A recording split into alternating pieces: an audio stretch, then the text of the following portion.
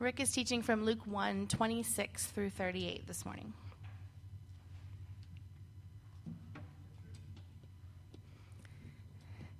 In the 6th month, the angel Gabriel was sent from God to a city of Galilee named Nazareth, to a virgin betrothed to a man whose name was Joseph of the house of David. And the virgin's name was Mary. And he came to her and said, "Greetings, O favored one, the Lord is with you." But she was greatly troubled at the saying and tried to discern what sort of greeting this might be. And the angel said to her, "Do not be afraid, Mary, for you have found favor with God. And behold, you will conceive in your womb and bear a son, and you shall call his name Jesus. He will be great and will be called the Son of the Most High. And the Lord God will give to him the throne of his father David, and he will reign over the house of Jacob forever, and of his kingdom there will be no end." And Mary said to the angel, "How will this be, since I am a virgin?" And the angel answered her, "The Holy Spirit will come upon you, and the power of the Most High will overshadow you. Therefore the child to be born will be called Holy, the Son of God. And behold, your relative Elizabeth in her old age has also conceived a son. And this is the 6th month with her who was called barren. For nothing will be impossible with God." And Mary said, "Behold, I am the servant of the Lord. Let it be to me according to your word." And the angel departed from her.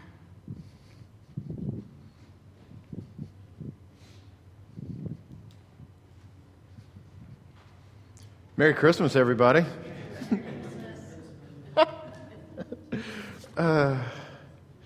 Some jokes you've been working on all week. Let's pray. God, thank you for today. Thank you for this opportunity for us to gather together and study your word and hear from you, Father. I pray you would connect with our hearts and connect with our minds today, Father. Free us from distraction, free us from the plans of the afternoon, and allow us just to spend some time thinking about you and your word this morning. Thank you for Jesus. It's in his name. Amen. So not only does we're talking about Christmas stuff, it kind of feels like Christmas out there today. Cold, I don't understand. One thing I want to draw your attention to, there's prayer request cards that we've started this morning. There's some on both of the communion tables, and there's some on a welcome table back there. If you have something that's going on in your world, in your life, that you want the deacons and elders to pray about, fill this out and put it in the offering plate during response time, and we'll distribute those. And we're also beginning a new prayer initiative between the elders and the deacons, beginning to pray for everybody as a part of North Church. So know this, that one, you're being prayed for whether you fill one of these cards out or not. And then, but if you do, you have something specific to pray for, to ask us to pray for you about, feel free to write that there. And they're at the communion tables for a very specific purpose. Because we want you at the end of service during response time to come to these tables and engage with God, who wants to engage with you. And one of the ways that we've been given to engage with God is to pray, but also to pray in community. So it's intended for us not just to hand one of these to somebody, but to put them in the offering plate. And there's also a box that's back there that you can put them in as well. But we want to begin to pray consistently and pray specifically for everyone that kind of comes to North Church. Today we're talking about grace. I want you to try to get past the Christmas-like nature of this set of verses and really instead center in on what God is speaking here. And I think the biggest thing that God is speaking here is grace. And there's when I was in seminary, we learned this idea of practical theology. A lot of times we think of theology as like seminary, like top shelf stuff, like this is theology is something that other people study. But practical theology is something about God, a study about God that meets us in a very practical, tangible way. And this is one of those times. There is some practical theology that's here, and we'll understand that grace is not just turning you from a sinner into a saint, though it does that. Grace also changes you at the innermost core place of who you are and prepares you and equips you for things that God has called you to do. So let's look at the first few verses here, and we're going to stop on verse 28 and spend most of our time this morning on verse 28 and one particular word that's there. incredible. I've studied this passage several times, many times, 20, 30 times, but I've never seen the depth of the word we're going to study in verse 28. But before we get there, verse 26 and 27, again, the series is Witness, and we've got this typewriter up here because Luke is writing this. He's organized all the thoughts about what happened in Jesus' life to proclaim them to a generation after Christ is gone. And so Luke is actually from this same generation. So Luke is writing to a generation, from a generation, one generation removed from Jesus. So he is very much like a reporter that has seen events that have happened or heard about things that have happened and researching them and telling them. So most of the time, he will show this from the perspective of one witness, and today this witness is Mary. And he gives a bunch of information in the first 2 verses here. In the 6th month, the angel Gabriel was sent from God, and very important, talking about an angel is a messenger that is sent from God. So the messenger of God has come to speak something to Mary, to a city in Galilee named Nazareth. Nazareth is a completely inconsequential town. One town in our generation, if you just kind of drive through it, maybe they have a stoplight in their town. This is Nazareth. There's nothing significant about the town of Nazareth. It's completely inconsequential. And it's interesting that he names this town Nazareth in verse 27 to a virgin betrothed to a man whose name was Joseph. Betrothed, by the way, I've said this, I think, one time back this past Christmas. What betrothed means in this context is this is a legally binding document that if you wanted to get out of your betrothal, for us it would be an engagement. Somebody is engaged. We've got a young engaged couple here. But for them, betrothed is more than just engaged. There's a legally binding document that the parents of both of the parties have entered into, and it's a legal document. And if you wanted to get out of your betrothal, you would have to go through a legal proceeding of divorce to get out of the betrothal. So this is what's happening between Mary and Joseph. They're in a legally binding contract where there was a ceremony that took place. Later, the marriage ceremony will take place. It's more of a spiritual act. The betrothal is more of a legal act. So, Mary, living in a city in Galilee named Nazareth, there's a virgin betrothed to a man whose name was Joseph of the house of David. That's very important, the house of David. This is, so between the life of David to the exile, where God's people were sent away from their land to be sporadically strewn about the area, was 14 generations. From 14 generations from David to the exile, and then from the exile to Jesus is another 14 generations, all from the line of David. And it's important that Luke notes that this is from the line of David because there is the people of Israel would have seen David as a hero politically, a hero militarily, and a hero economically. This is a really big deal. So they trace things back to David. And it's interesting here that David has gone in 28 generations, 14 from David to the exile and from the exile to Jesus, 28 generations to go from the most powerful man in the world to living in an inconsequential rural place where poverty is there. I find that kind of interesting, that 28 generations removed, they go from the most powerful man in the world to almost nothing. Then there's also been 400 years where God has been silent before Zechariah got the visit from the angel last week that we talked about, and Mary gets this visit from Gabriel this week. Now, verse 28. And he came to her and said, "Greetings, O favored one, the Lord is with you." Greetings, O favored one, the Lord is with you. This is the central theme of where we'll land this morning, and we're going to land on this word, favored. Every time that I've come to this passage, my immediate reaction is to think that there was something about Mary that, now I'm giggling because I just said something about Mary. There's, please don't let me digress. Every time I come to this passage, I've thought that there was something about Mary that caused the angel to go to her. Like she's somebody that's really special. And the angel had gone to her because she's special. And when I see this passage, and he came to her and said, "Greetings, O favored one," that makes me think she is the favored one. The Lord is with you. But there's something different about this word. And before we dig in, I want to bring this quote from Brennan Manning in his book, Ragamuffin Gospel. He says, "Our spirituality often starts with self, not God. The emphasis is on what I do rather than what God is doing." And I think it's a mirror. This quote and my understanding of this verse before this week is a mirror held up to my face that I'm just like this, because I think there's something special about this woman that has drawn God to her. But it's just not the case. This word favored, is the Greek word harituo, and it means to be graced, to make graceful.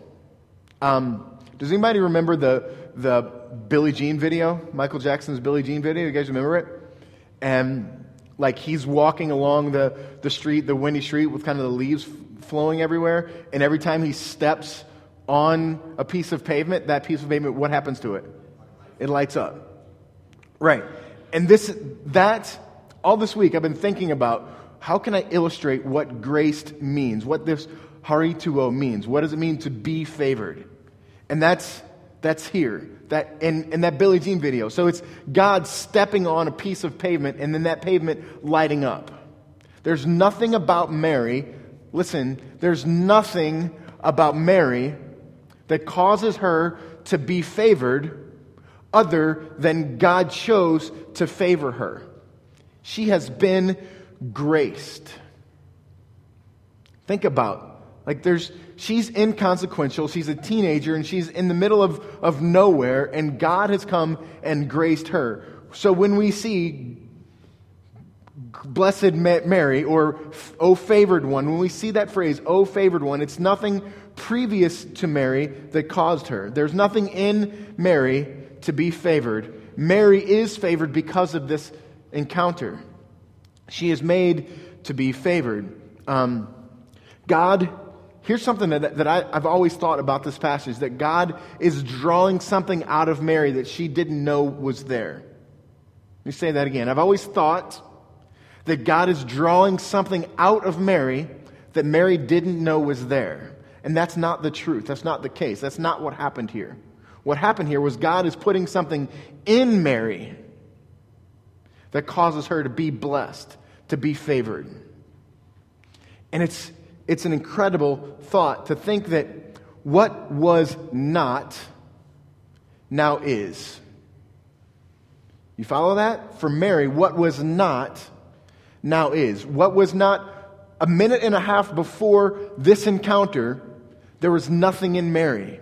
And now there is something in Mary. This is what it means to be graced. This is not just what it means to be graced, but this is the power of grace. I said at the beginning that we think oftentimes our quick reaction is grace is something that saves me from my sin. It is. But there's more to it than that. Grace not only saves you from your sin, it sends you on mission with a purpose. When I was in seminary, I took 2 classes from an adjunct professor who was a pastor at First Baptist Church of St. John here in town, and his name was Keith Snyder.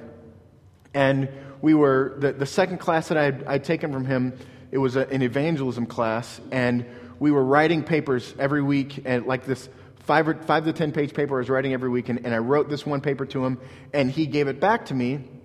We're meeting every Monday.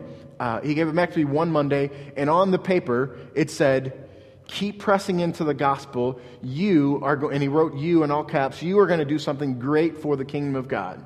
And I got that, and it lit me up. I was really excited.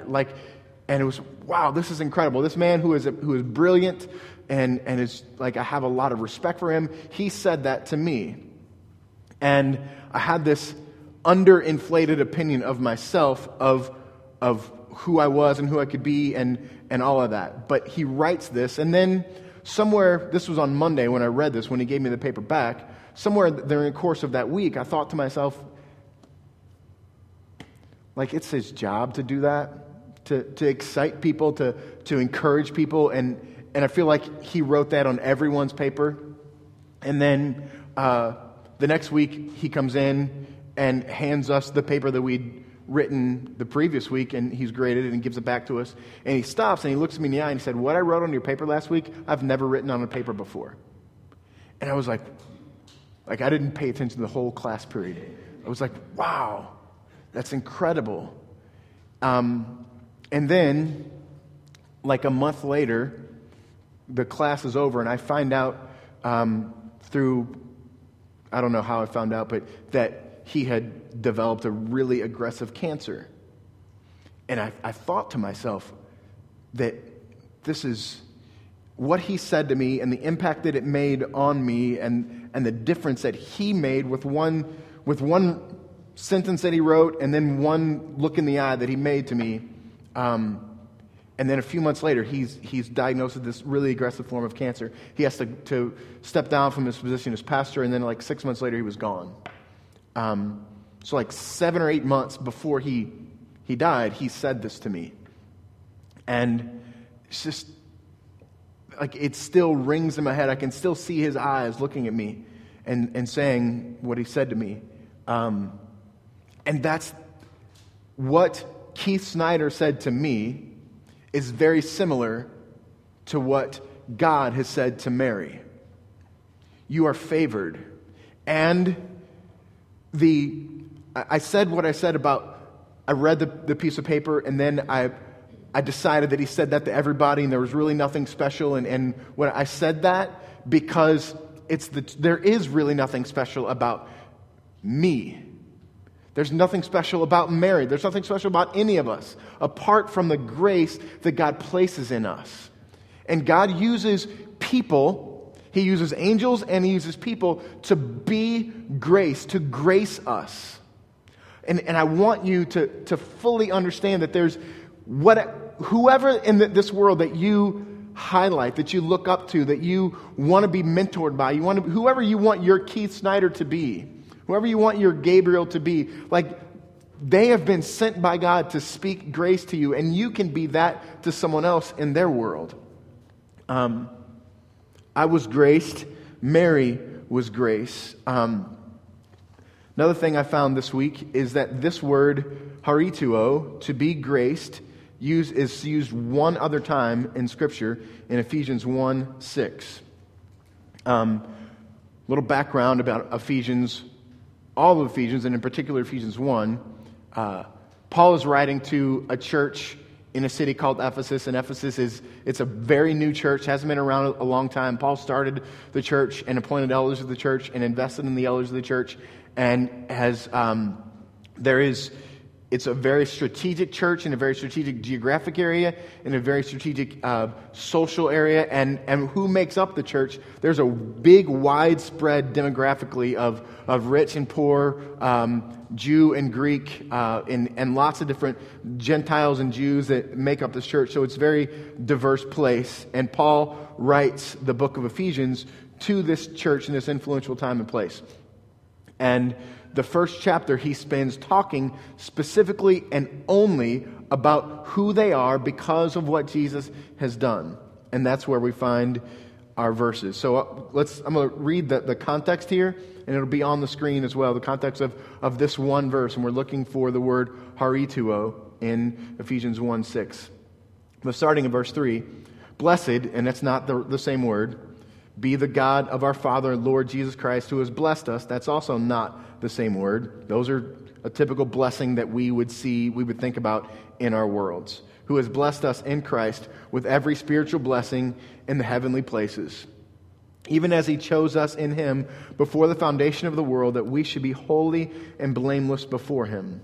In love, He predestined us as sons through Jesus Christ according to the purpose of His will. So we sing a lot of stuff to say this in verse 6. God has done a lot of really cool things, and He chose you. He made you holy and blameless. He adopted you, all these things, and He decided from the beginning of time. All that stuff is verse 3 through 5. But then verse 6 is kind of the hinge from which everything flows and our word shows up. Because of our adoption, He has changed us to the praise of His glorious grace, meaning you're just a commercial for His grace. with which he has blessed us, and there's our word, blessed, with which he has blessed us in the beloved. God's plan, God's purpose, the way that God decided to be and spread his message was that you might become adopted as sons, and because you've been adopted as sons, that you would be a commercial for his grace that he's given to you, that he's graced you with. He has touched you. Think of, it might be silly, but think of Michael Jackson in the Billie Jean video stepping on the pavement and it lighting up. That's what's happened to you. There's nothing about you. It's just concrete. Nothing about you. But when God steps on you, God graces you, God harituos you, you have been changed. And not just so that you can have relationship with him, but you've been changed so that you can go and be God's grace to the world. So not only have you been graced, but you've been graced so you can go grace. Your role in this world is to go gracing people. I'm making up words left and right. But I hope that it communicates to you the purpose of grace is to, one, save your soul from eternity in hell and bring you relationship with a holy and perfect God. Grace does that for you. It gives you your ticket to heaven. But more than that, what grace does, when God taps you on the shoulder, and when he taps you on the shoulder, you are literally changed. You are sent to go and be something great. Think about Mary. Think about Mary. Inconsequential teenage girl, not married, a virgin, and God sends Gabriel to tap her on the shoulder and says, you are now graced. What was not, now is. And this is what, and it's not just, I bring up the Ephesians passage, and I love that it's only used twice in Scripture, once for Mary and once for the Ephesian church. It's not just Mary that gets this grace. It's every person who has been encountered with the grace of God has been graced. He's put his grace on you and lights you up and sends you to go about gracing in this world. For Mary, being graced meant Jesus coming to the earth. Imagine, I talked with my wife about this the other night. We were on a date Friday night thinking and talking about this idea of Mary being graced. And think about what must have been like to be the mother of Jesus. And we can think about the silly thing. Did he ever have to tell him to do dishes or make his bed or whatever, or don't hang out with those people or make sure none of those words. That's fun to think about. But there's more. The pride, the good kind of pride that had to be in Mary of her son. Think about those things. And to be graced was to get to be the mother of Jesus. It's incredible. And it gave her mission, it gave her purpose, it gave her direction, it gave her motivation to go and be who God has called her to be.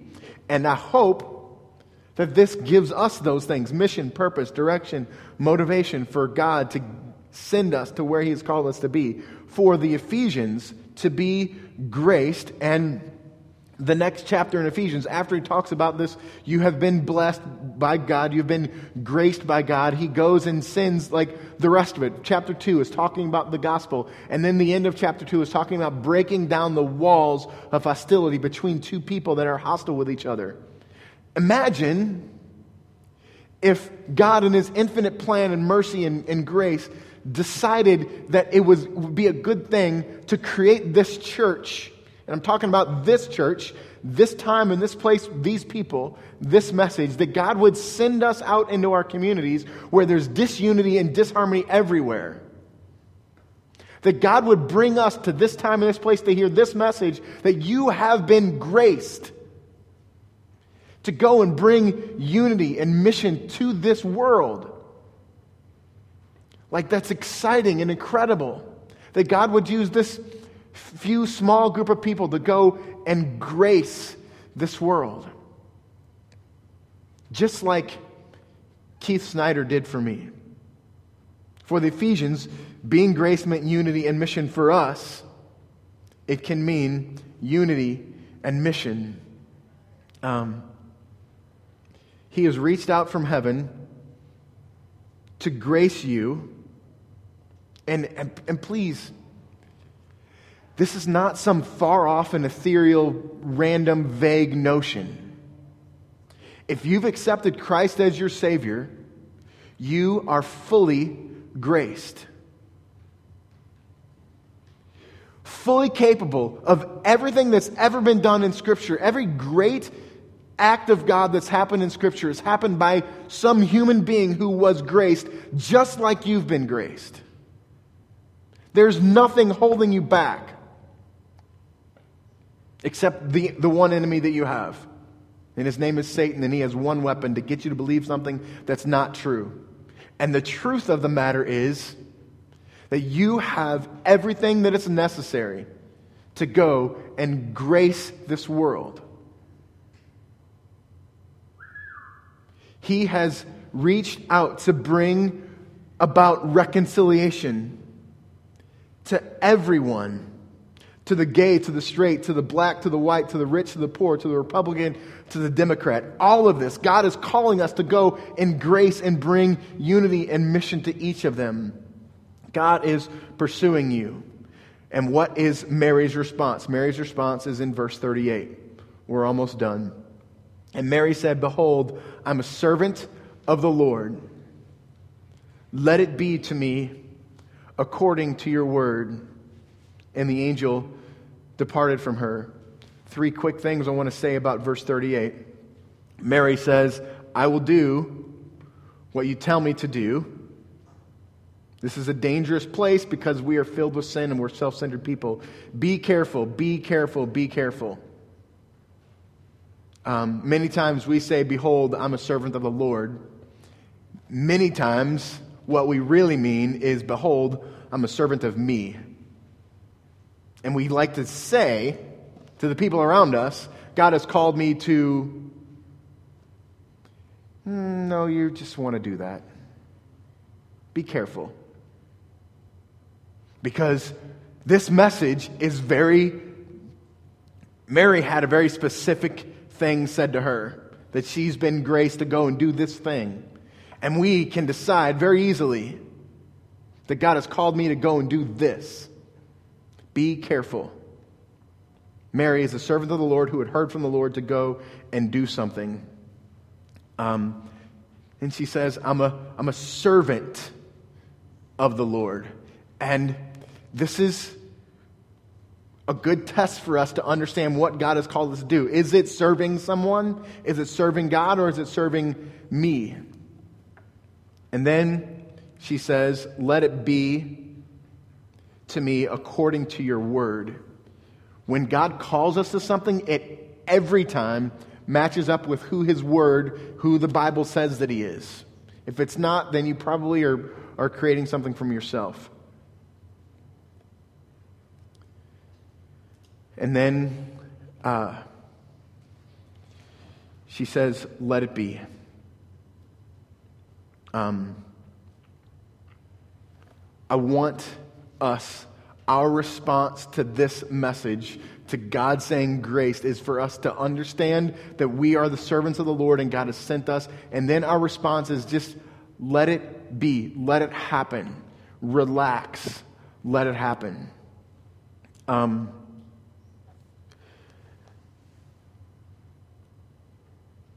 Let's just pray. Let's just pray here. God, thank you for your grace.